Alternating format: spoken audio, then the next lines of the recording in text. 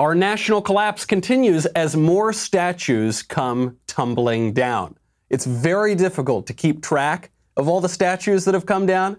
You remember initially it was just Confederate monuments. Then it was Robert E. Lee, who's got kind of a more special place. Then very quickly it was Thomas Jefferson, George Washington, Christopher Columbus. Well, we've got even more statues coming down over the weekend. A quick rundown. First, Ulysses S. Grant. This one maybe you were not expecting. Ulysses S. Grant is, of course, the Union general who freed all of the slaves. So you'd think that in the name of Black Lives Matter, probably wouldn't make sense to tear down his statue, but that's exactly what they did in San Francisco. Next one up is Francis Scott Key. Francis Scott Key wrote the national anthem. I guess no surprise there, because we know leftists hate the national anthem. They've been protesting the national anthem for a very long time now, though it is a little bit ironic that they took down Francis Scott Key. Part of the reason they did is there's a line in one of the verses of the national anthem that talks about slaves. So the line is, "No refuge could save the hireling and slave from the terror of flight or the gloom of the grave." And there's actually some debate over what this line even means, but of course leftists are not looking for context on that at all. So the word slave there might actually refer to the British policy of impressment, of enslaving people. But again, all nuance is gone. The other thing about Francis Scott Key is, though he owned slaves for a period of his life, he also publicly criticized slavery. He gave free legal representation to slaves that were seeking freedom, but his statue had to come down anyway. And then I think the most ridiculous one, this was the third one over the weekend, Saint Junipero Serra. They are now pulling down actual, honest to goodness, honest to God saints. Saint Junipero Serra was a missionary, came to the New World in 1749. He was canonized in 2015 by Pope Francis. There's a statue of him in the U.S. Capitol. And, believe it or not, Nancy Pelosi and Joe Biden actually paid their respects to that statue not so long ago. That was then, this is now. They're going to tear down every single statue. And then, guess what? Once all the statues are down, they're coming for you. I'm Michael Knowles. This is The Michael Knowles Show.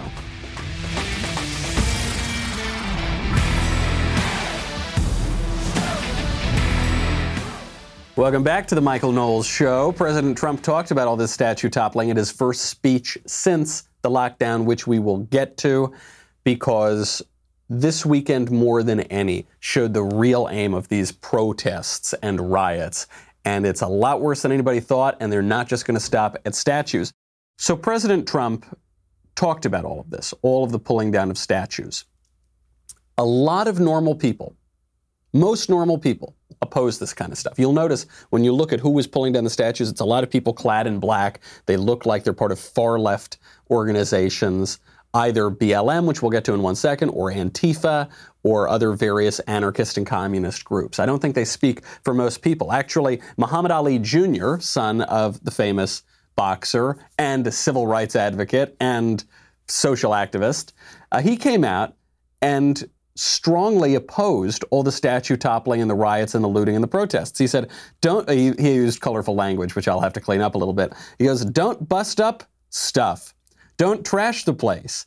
You can peacefully protest. My father would have said, they ain't nothing but devils. My father said all lives matter." I don't think he'd agree with the BLM movement. Actually, Muhammad Ali Jr. said that he thought the BLM movement was racist, and then he went on to defend cops. He said, "Police don't wake up and think, I'm going to kill an N-word today or kill a white man. They're just trying to make it back home to their family in one piece." Obviously correct, Muhammad Ali Jr. I have been telling you this for many weeks now, that the Black Lives Matter organization is a very, very bad organization. It is not what it purports to be. It is a radical leftist, anti-American, no good, very bad organization, and nobody should have anything to do with it. And as a result of saying that, I and others have been called racist, bigoted, terrible, dishonest. Okay, well, over the weekend, the founders of the Black Lives Matter movement actually admitted that my take on it is correct. Okay, there was, I don't think they admitted it over the weekend, but the video finally came out over the weekend. Patrisse Cullors was caught on video admitting that the BLM organization isn't about Black Lives Mattering, that she is a trained organizer and she is a trained Marxist. I also think that it might, I think of a lot of things. The first thing I think is that we actually do have an ideological frame. Myself and Alicia in particular are trained organizers. We are trained Marxists. We are super versed on sort of ideological theories. And I think that what we really try to do is build a movement that could be utilized by many, many Black folk. When someone tells you that he or she is a Marxist, believe them. Okay? You hear a lot of people ranting and raving about conspiracy theories and tinfoil hats, and there are many people who rant and rave about Marxism. This woman is admitting it.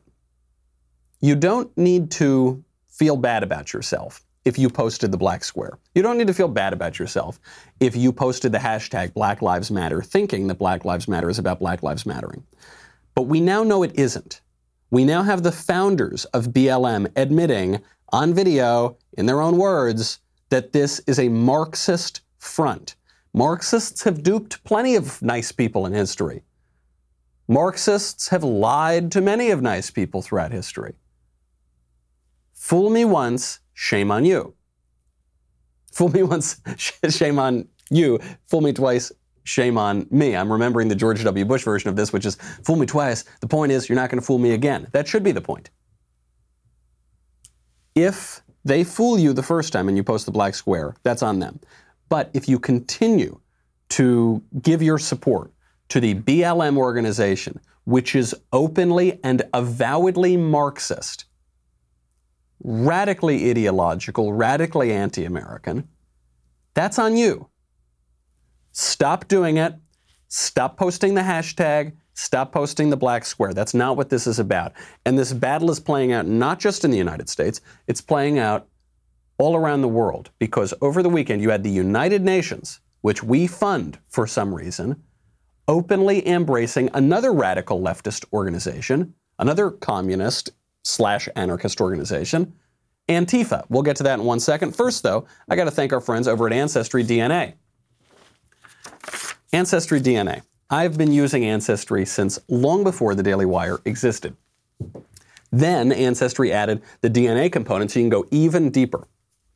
In honor of the 75th anniversary of the end of World War II, Ancestry has just released a U.S. draft card collection from World War II with over 36 million draft cards completed by fighting-age men in the United States across the country during that time, whether they ended up serving or not. Super cool stuff. I mean, just for instance, my grandfather was a navigator in a B-24 during World War II. I know a lot of us have grandparents who fought. You can check out the draft cards. It's really cool. A great way to find your relatives in this collection, help you learn more about what their lives were really like. You can uncover your ancestors' personal details in that draft card collection. Shows details like home address, physical description, and more. Get a new take on your ancestors' World War II experience.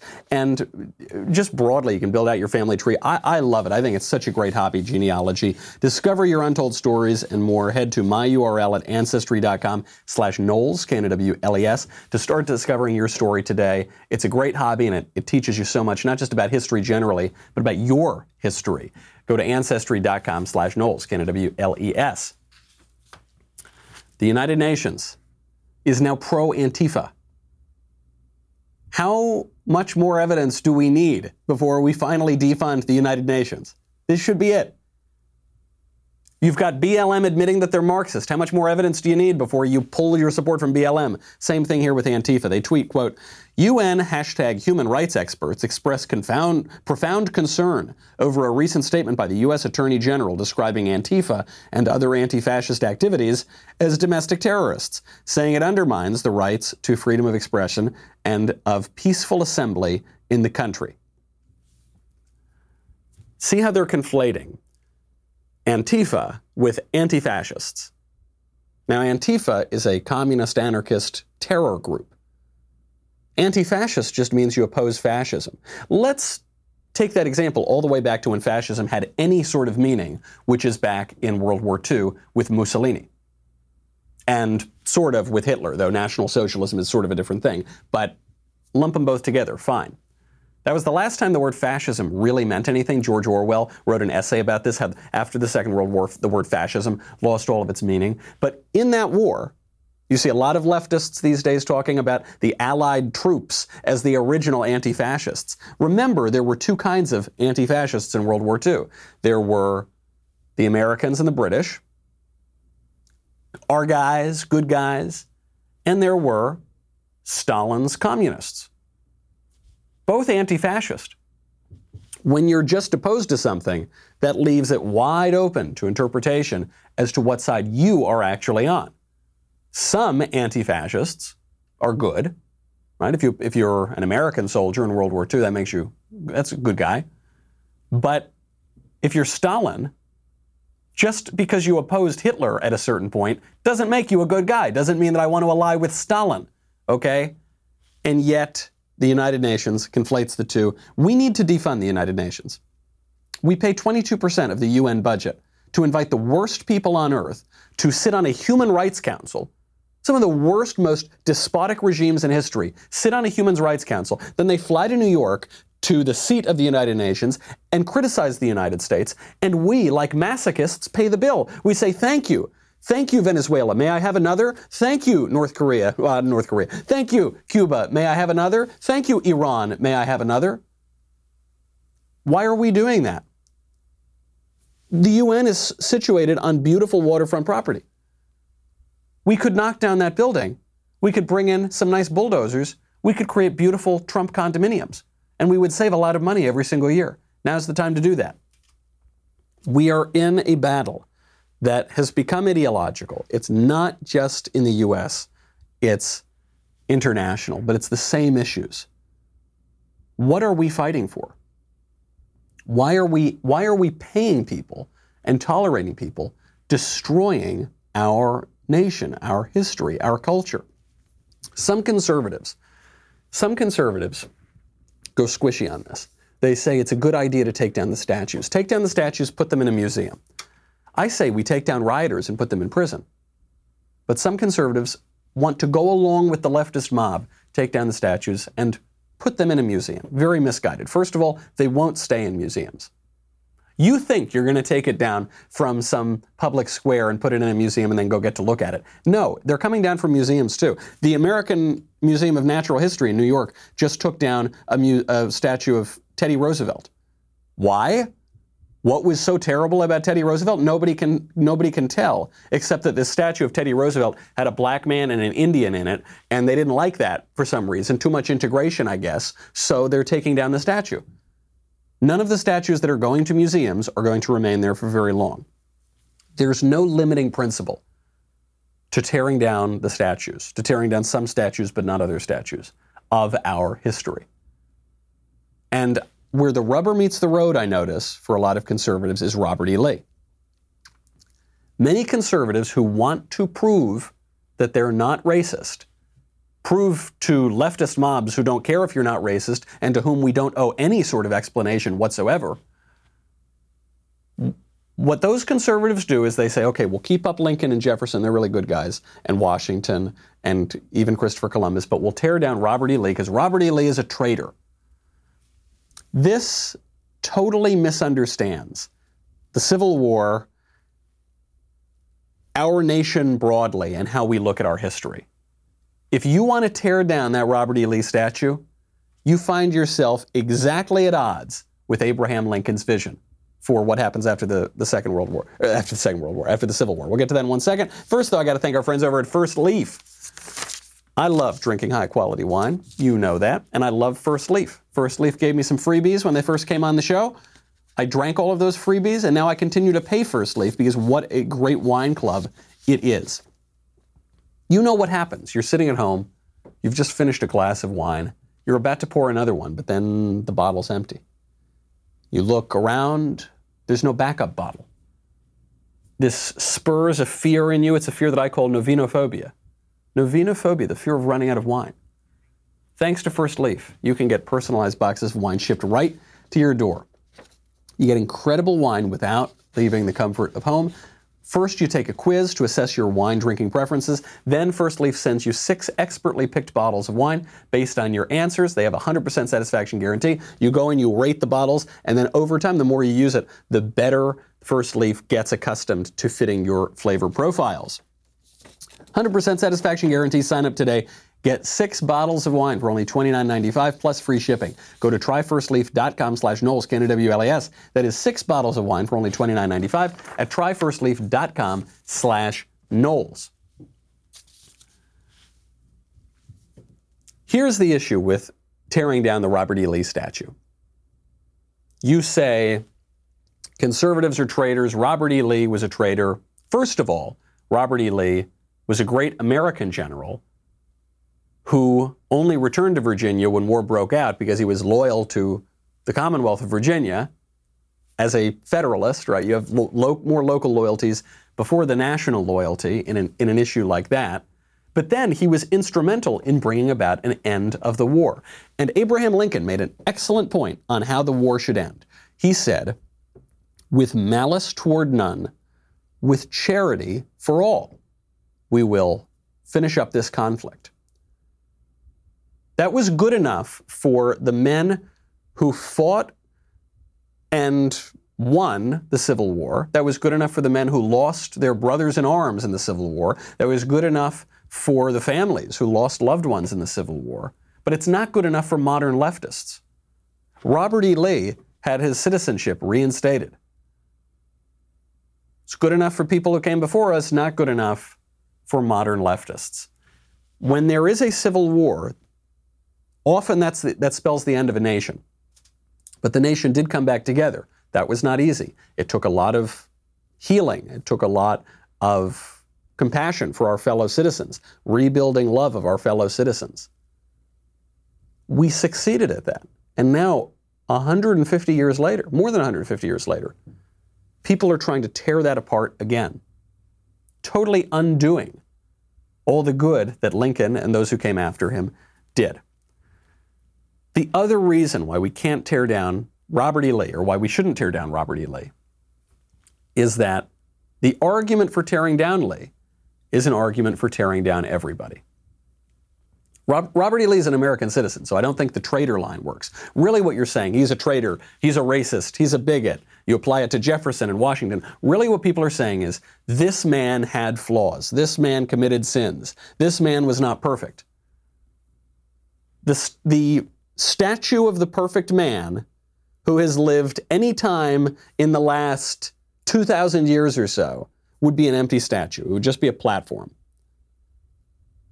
If that's your argument for tearing down Lee, then you have to tear down all of the statues too. And not just tear down the statues, you have to rename the institutions. Over the weekend, #CancelYale was trending nationwide. What did Yale do? Yale has done many things in history. But one thing it did was push forward this progressive idea that we've got to rename things, tear down statues. Yale renamed Calhoun College just a few years ago because it was named after a guy who defended slavery, and you can't have that. So all these years later, we have to rename Calhoun College. At the time, Roger Kimball wrote an essay where he pointed out that if you rename Calhoun College, you got to rename Yale, because Calhoun might have defended slavery, but Eli Yale was a slave trader, the man who Yale is named after. So you got to rename Yale. Jesse Kelly, the conservative commentator, talked about this over the weekend. Ann Coulter has been talking about this for a while. And it's very ironic. It's a little bit chickens coming home to roost, because Yale in recent years more or less kicked off the cancel culture. Perhaps you remember Shrieking Girl, that Yale undergraduate who met her professor, who was the head of the college that she was in, and started shrieking at him because his wife had the audacity to suggest that Yale students were able to choose their own Halloween costumes. He was defending a principle of free speech and maturity in adulthood. She didn't like that, so she went on a vulgar rant shrieking about how he should lose his job. Be quiet! It is your job to create a place of comfort and home for the students that live in Silliman. By sending out that email, that goes against your position as master. Do you understand that? Then no, I don't agree with that. Then why the did you accept the position? I have a different You vision should than you. step down! If that is what you think about being a master, you should step down! It is not about creating an intellectual space. It's about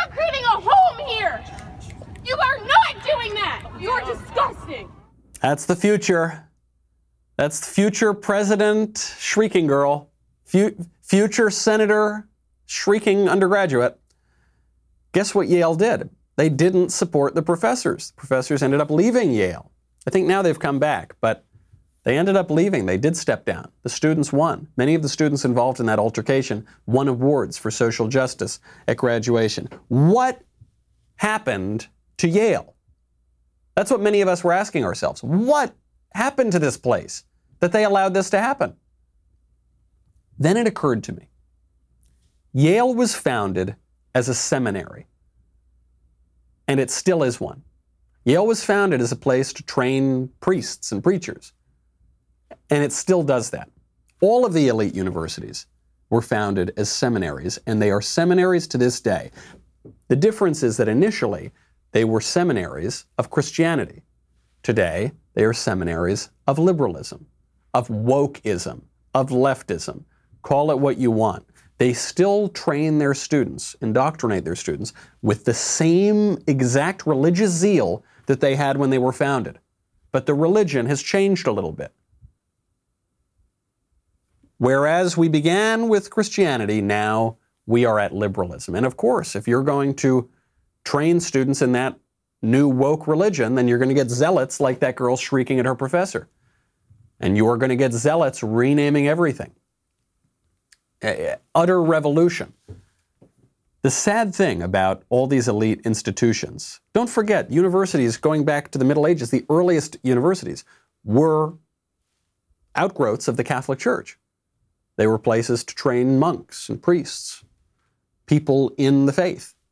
And now there's a new faith.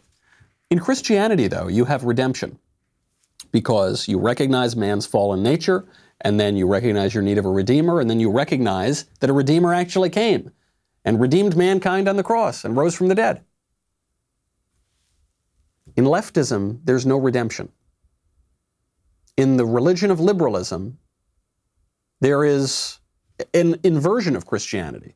You are told that you're perfect just the way you are. And if you're not perfect, you can become perfect through your own actions, through your own self-liberation from bondage, from the oppressive past into the new future. You can perfect your own human nature. If there is some imperfection, it's society's fault. It's not your fault. And if there is some imperfection, there's no redemption for it because there's no redeemer.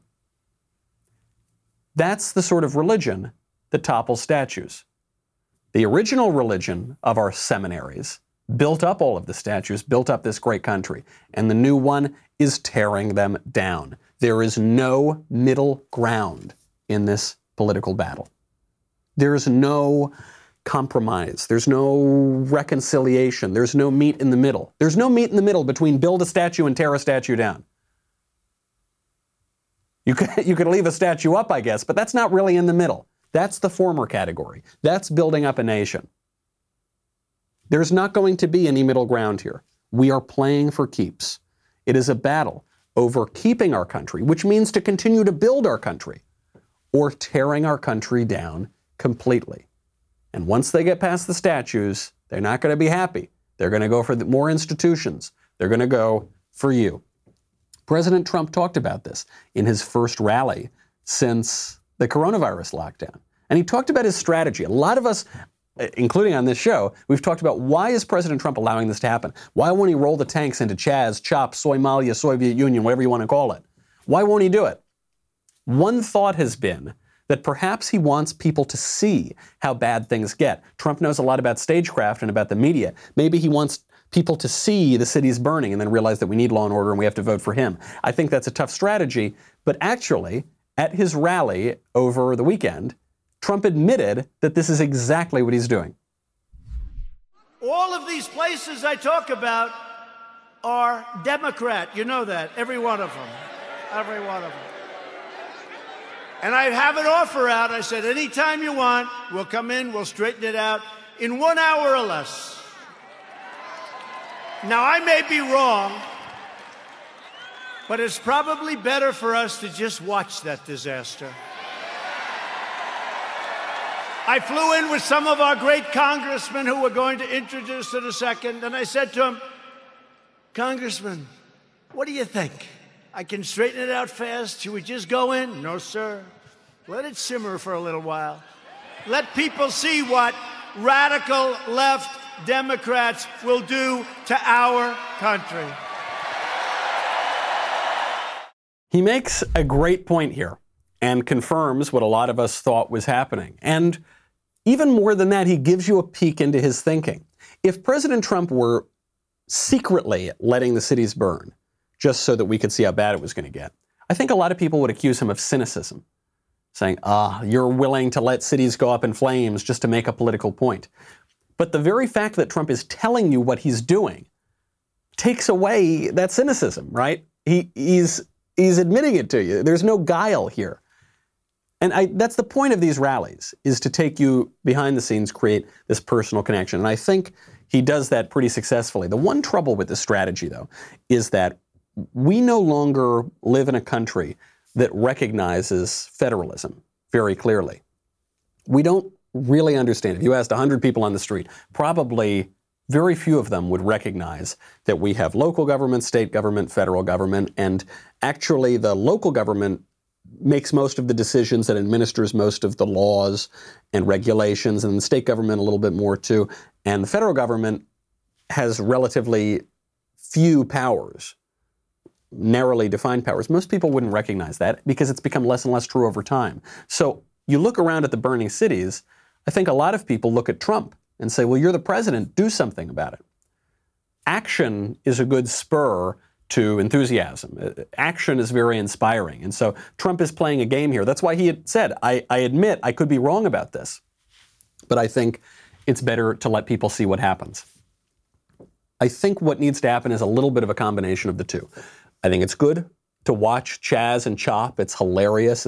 It's sort of like when AOC proposed the Green New Deal, which was so absurd, and Mitch McConnell immediately said, well, we got to vote on this ASAP. We got to get the Green New Deal on the docket, and we got to get everybody on the record. Do you support destroying 90% of American energy? Do you support spending $93 trillion? Get on the record, Senator. There is a little bit of that performance of seeing how bad it is. But we also need to see action. We have elected Trump in part for his energy. We had other candidates who Trump perhaps aptly described as low energy. Trump is high energy, so we want to see that energy in action. Alexander Hamilton, writing in The Federalist, said that we want an energetic executive, an energetic government. So we do have to see that eventually. When is that going to be? Perhaps we'll have to wait and see. Trump took us a little more behind the scenes throughout the rest of this rally. I thought it was overall an okay rally, but the mainstream media are knocking him for one thing and one thing in particular. The crowd sizes were underwhelming. Why was that? We will get to it. There is a conspiracy afoot, which the left is admitting, just like Black Lives Matter admits that it's Marxist, just like the UN admits that it supports Antifa. But there is a campaign problem too. Get to both. First, I want to thank you for helping us make it to 75,000 subscribers on YouTube. If you wouldn't mind helping me out, let's try to get it to 100,000. You're probably watching this, if you're watching it, on the Daily Wire YouTube page. Head on over to the Michael Knowles Show YouTube channel. We have some great interviews coming up very soon. We've got some bonus segments and breakouts up too. We have a new special on red-pilled Chris Rock, and we have my reaction to some of President Trump's most hilarious moments so far. Also, if you are not already a Daily Wire member, you should consider getting a Reader's Pass to dailywire.com. The Reader's Pass is $3 a month. You're never going to remember $3 a month. Right now, we'll take 2/3 off that. You get the first month for just 99 cents, and you get members-only content. So here's one from Shapiro. This is 8 leftist lies that are destroying America, and you can see it's pretty long content, much more in-depth probably than you would be used to just from the main public website. So go check it out. I think it's really important these days, especially as the media are lying about everything. Head on over to dailywire.com/subscribe. We'll be right back with a whole lot more.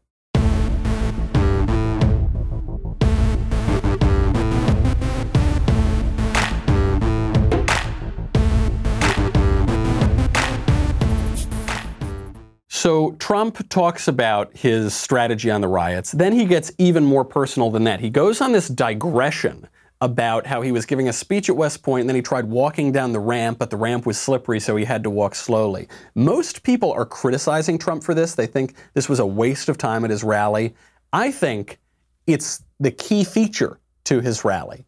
Here is Trump talking about that all-important shuffle down the ramp. And this was a steel ramp. You all saw it because everybody saw it. This was a steel ramp. It had no handrail. It was like an ice skating rink. And I said, General, I have a problem. And he didn't understand that at first. I said, there's no way. You understood? I just saluted almost 600 times. I just made a big speech. I sat for other speeches. I'm being baked. I'm being baked like a cake. I said, General, there's no way I can make it down that ramp without falling on my ass, General. I have no railing. Sure. It's true. So I said, is there like something else around? Sir, the ramp is ready to go. Grab me, sir. Grab me. I didn't really want to grab him. You know why? Because I said, that'll be a story too. So he takes you through, I don't like it when the president uses vulgar language in public, but the story does seem to call for it, and I see what he's doing here. The media, for how long? For a week, basically, talked about how Trump was old and doddering by walking down this ramp. Meanwhile, their candidate is Joe Biden. Enough said.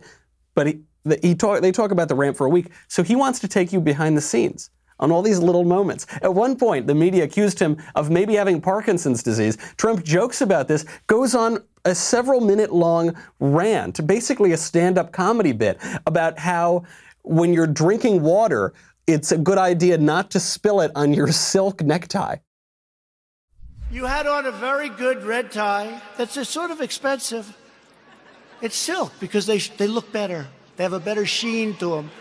And I don't want to get water on the tie. And I don't want to drink much. So I lifted up the water. I see we have a little glass of water. Where the hell did this water come from? Right? Where did it come from? And I look down on my tie, because I've done it. I've taken water, and it spills down into your tie. It doesn't look good for a long time. And frankly, the tie is never the same. So I put it up to my lip, and then I say, because I don't want it to, just in case. And they gave me another disease. They gave me another disease.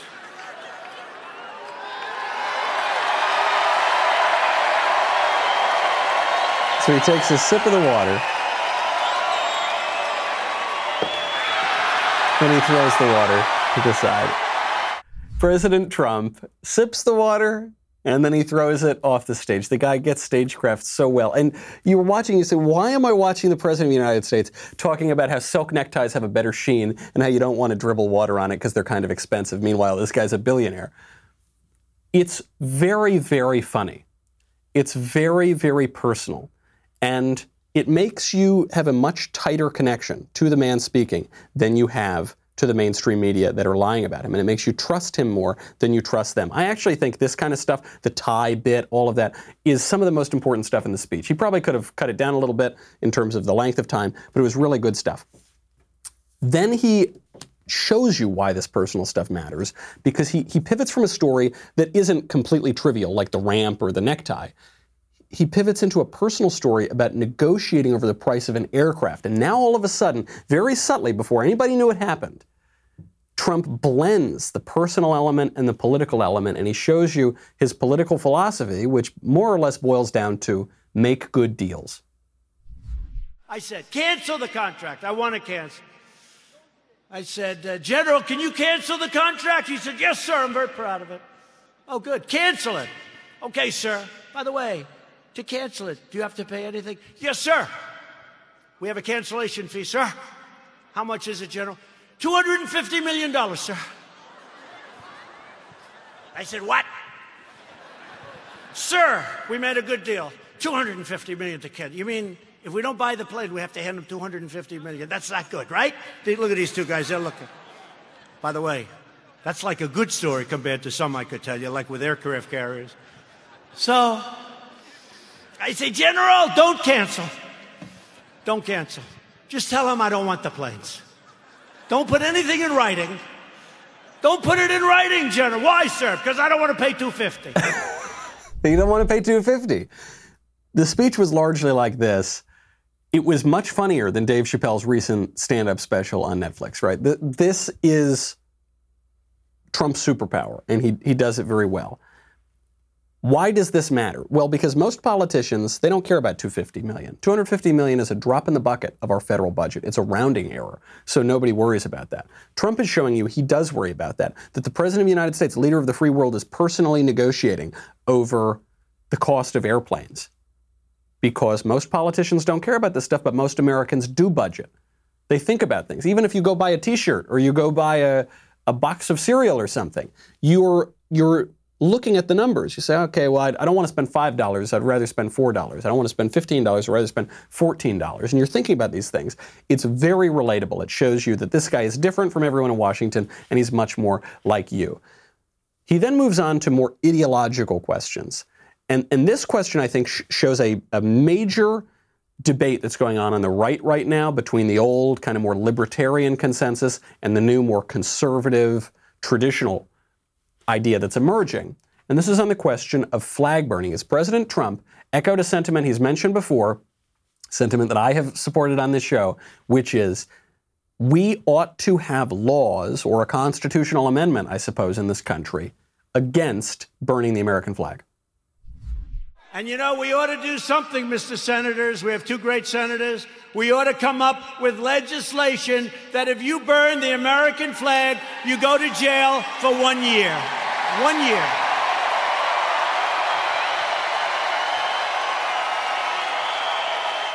This is a great idea. I know that some conservatives are going to shrink back instinctively. Like if you're at a doctor's office and he hits the hammer on your knee and the knee goes up. You're going to shrink back at that because we support free speech. So you can't be for a flag burning, anti-flag burning amendment, right? Wrong. Not quite. What's the issue here? The issue is the debate. Are conservatives going to get serious, or are we going to let the left run roughshod over the country? For a long time in this country, for most of our nation's history, we've had laws against burning the flag. For a lot longer than we haven't had laws against burning the flag. This was just part of our nation. Then this was challenged in recent decades, and it was found to be unconstitutional to have a law against burning the American flag. And actually, Antonin Scalia, the great originalist justice, was one of the people who opposed, who found that it was unconstitutional to have an amendment or a law against burning the American flag. The conservatives tended to support the flag burning laws. Liberals opposed the flag burning laws. Scalia sided with the liberals on constitutional grounds because he said that burning the American flag is clearly an expressive action. It clearly is about political speech, and so those laws are unconstitutional. Now, one solution to this would be pass a constitutional amendment saying you can't desecrate the American flag. Because in some cases, when you want to dispose of an old American flag, a tattered American flag, you do burn it. We're not worried about the burning. It's the desecration that we don't like. I think this is a very good idea. There's a reason why we, for most of our country's history, had laws against burning the American flag, and we all thought that they were perfectly constitutional. It's because it's incoherent to burn the American flag and to do so in the name of the First Amendment, because the American flag is the symbol of the whole country, the country which includes in it the First Amendment. If you burn the American flag, you are burning symbolically the First Amendment, and so it's an act that doesn't make any sense. Moreover, I think of it in the way that G.K. Chesterton talked about how there is a thought that stops thought, and that is the only thought that ought to be stopped. There is free expression that stops free expression. And that is the only free expression that ought to be stopped by the lights of the First Amendment. That would be something like burning a flag. Another reason is that nations need to have things that hold them together. And when in the early days of America, we shared largely a common actual ancestry in the Anglo-American tradition. We shared a language, we shared political institutions, we shared a religion, we shared all of these things. And increasingly over time, we don't share those things anymore. We don't share any of those things, really. You need to have something that holds you together. And if you can't even agree on the symbol of the whole country, then there's nothing left.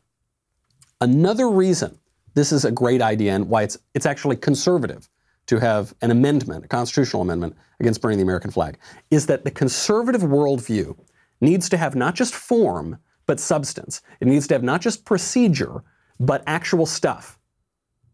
So for instance, we support free expression. We support the First Amendment. But we also need to support specific things to express. It can't just be, you're free to make any decision you want. Well, what decision are you going to make? It's like the pro-choice people. They say, we're pro-choice. Okay, you're choosing to do what? Really what they mean is they're pro-abortion. We need to have stuff to our conservatism. For the last 50, 60 years, conservatism has more or less just boiled down to procedure. We're going to oppose the certain procedures that are destroying America. But if you use the right procedure to tear down statues, that's a good thing.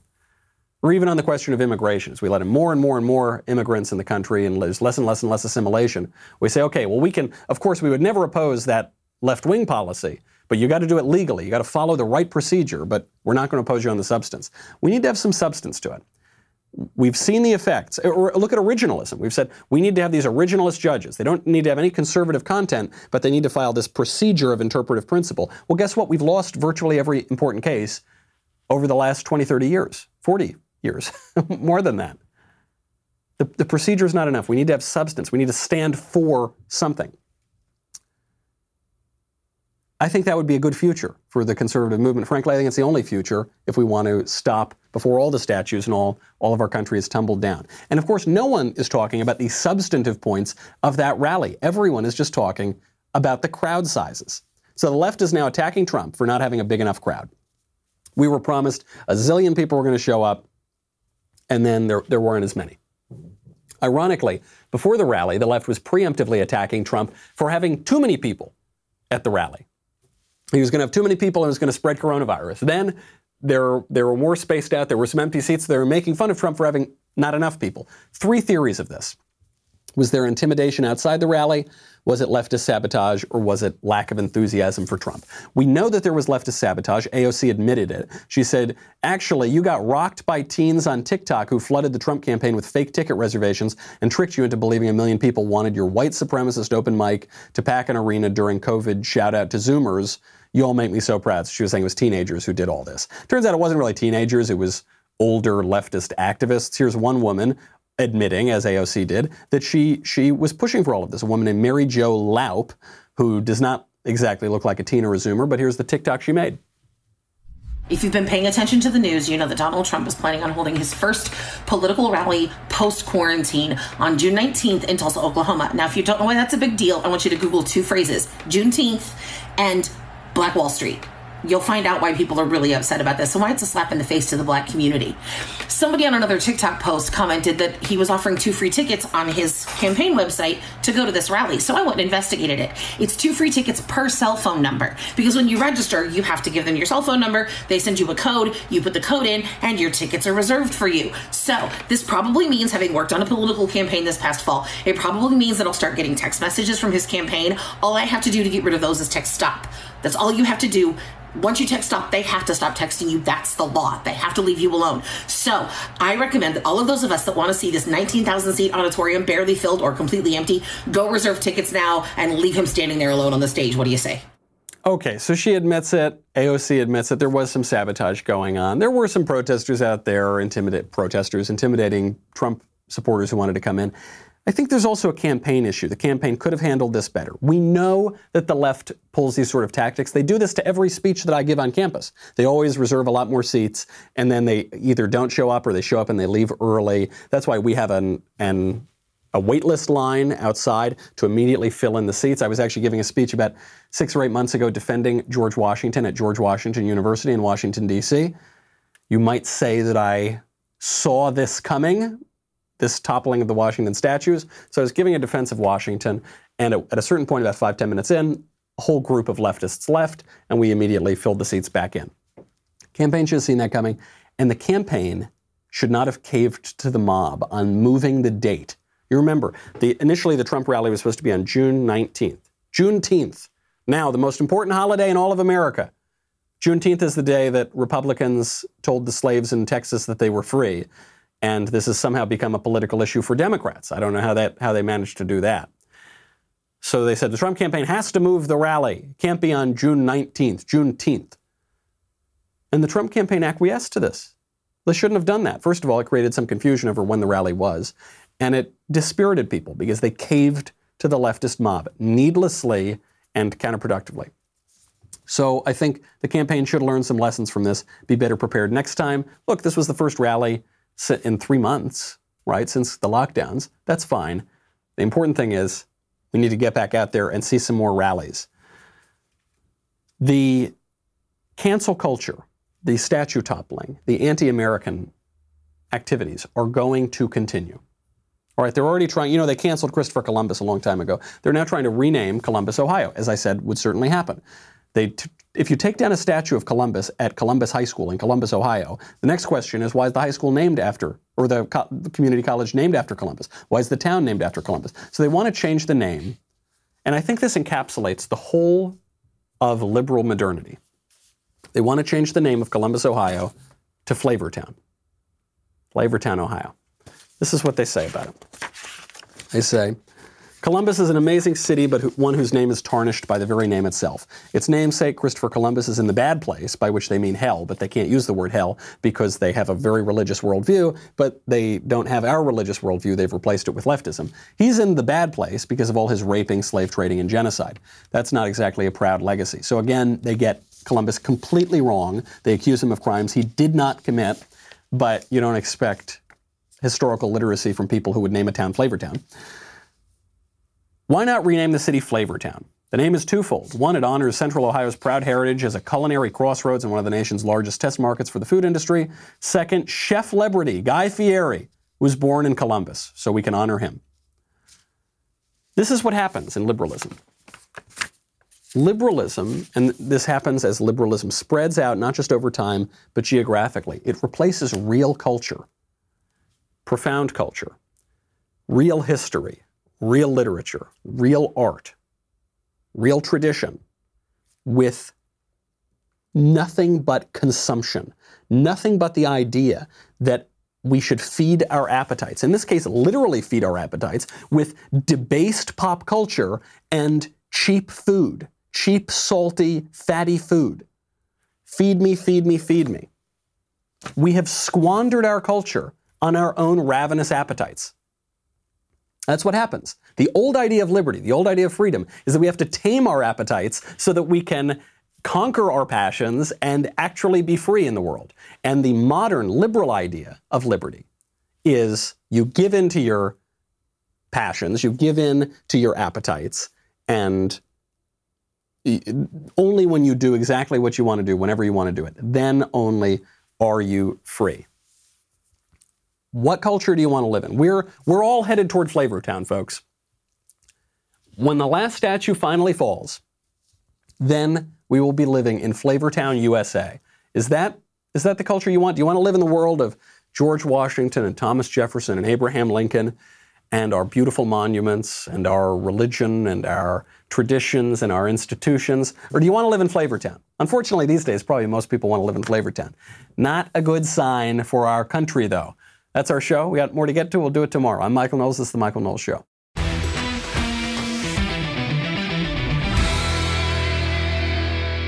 If you enjoyed this episode, and frankly, even if you didn't, don't forget to subscribe.